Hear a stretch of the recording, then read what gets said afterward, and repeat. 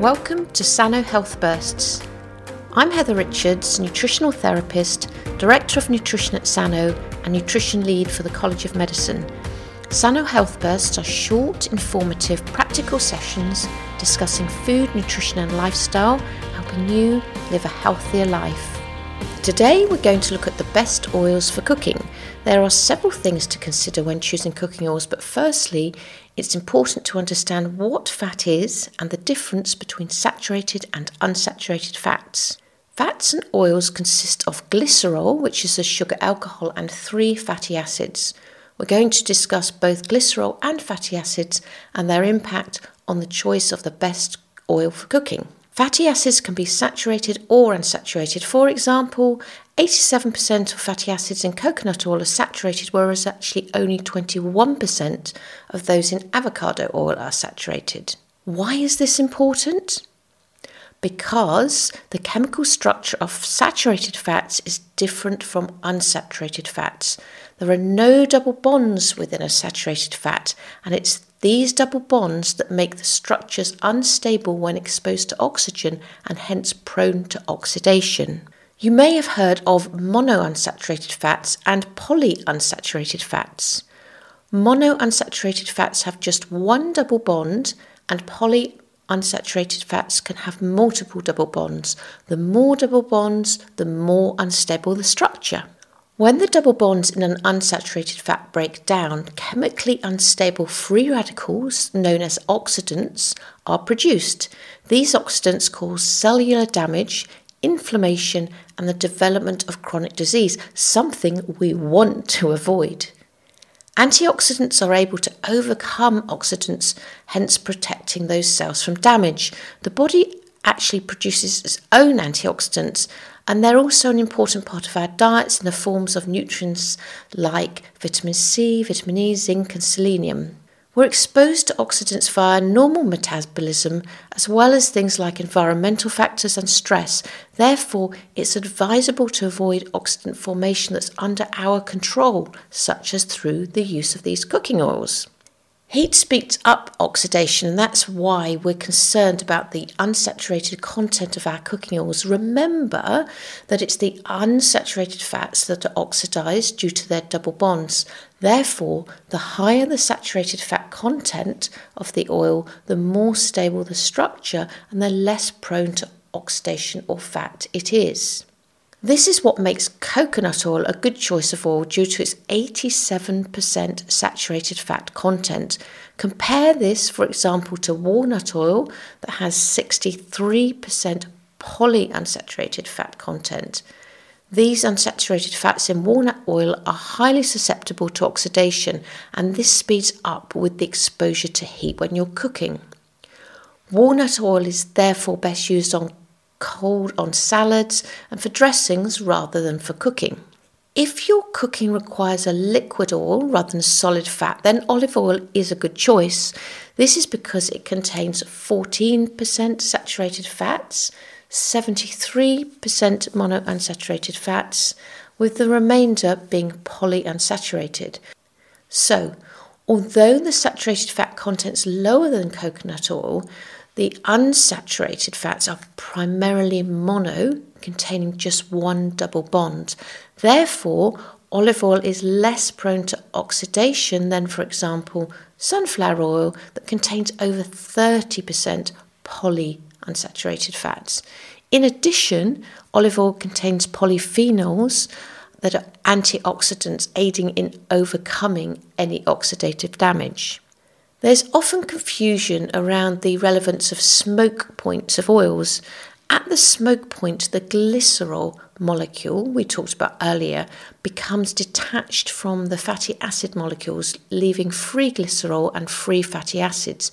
In other words, they're no longer bound together. This leaves the glycerol exposed and able to be broken down into acrolein that causes health risks from inhalation and ruins the taste of food. Therefore, if you ever forget about your oil and it begins to smoke, throw it away and start again. The smoke point of oils are determined by the amount of free fatty acids that they contain. The processing of oils is important. Free fatty acids are also created as the source of oils begin to decompose. For example, when coconuts, olives, avocados, nuts, seeds, etc. are harvested, decomposition begins releasing fatty acids from the glycerol. If the fruits and nuts, etc., are left to decompose before being pressed, they will have a lower smoke point due to the higher content of free glycerol and fatty acids. Some oils are refined to remove this free fatty acid and free glycerol content that occurs after harvesting. This is why the smoke point of virgin coconut oil is approximately 177 degrees centigrade, while refined coconut oil has a smoke point of around 230 degrees centigrade. Therefore, choose the oils that are suitable for the temperature of your cooking. Another consideration in choosing oils is their omega-6 and omega-3 fatty acid content. Omega-6 fatty acids can result in inflammation, whereas omega-3 fatty acids are anti-inflammatory.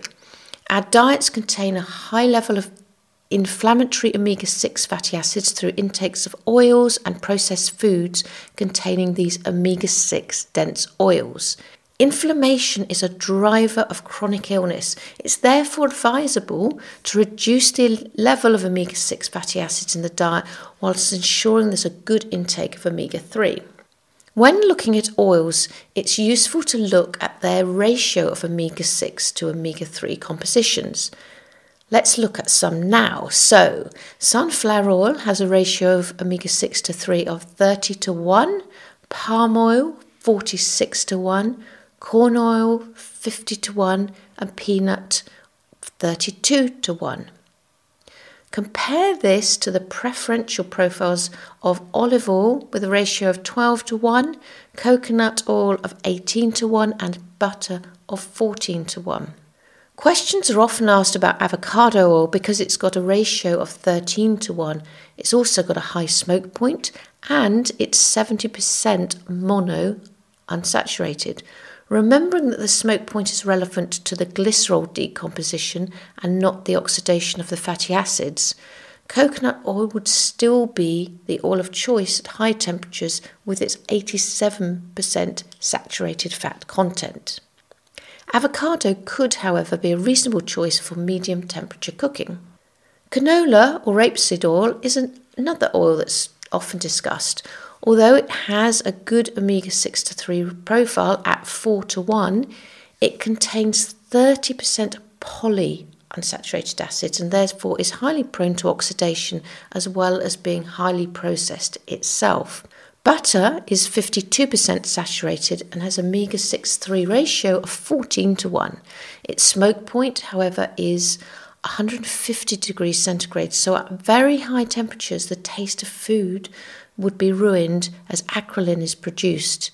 Ghee, which is butter with the milk solids removed, has a smoke point much higher though of around 252 degrees centigrade, so it can be used for high temperature cooking without ruining the taste.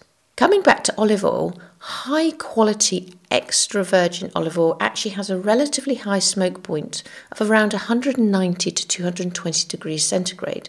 This, together with its antioxidant content of polyphenols and vitamin E that help prevent oxidation, its omega-6-3 ratio of 12 to 1, and monosaturated fat rather than polyunsaturated fat content makes it a good all-rounder oil for cooking. So, in summary, at high temperature, the best cooking oils are non-virgin coconut oil or ghee, and for medium temperatures, olive oil or avocado oil.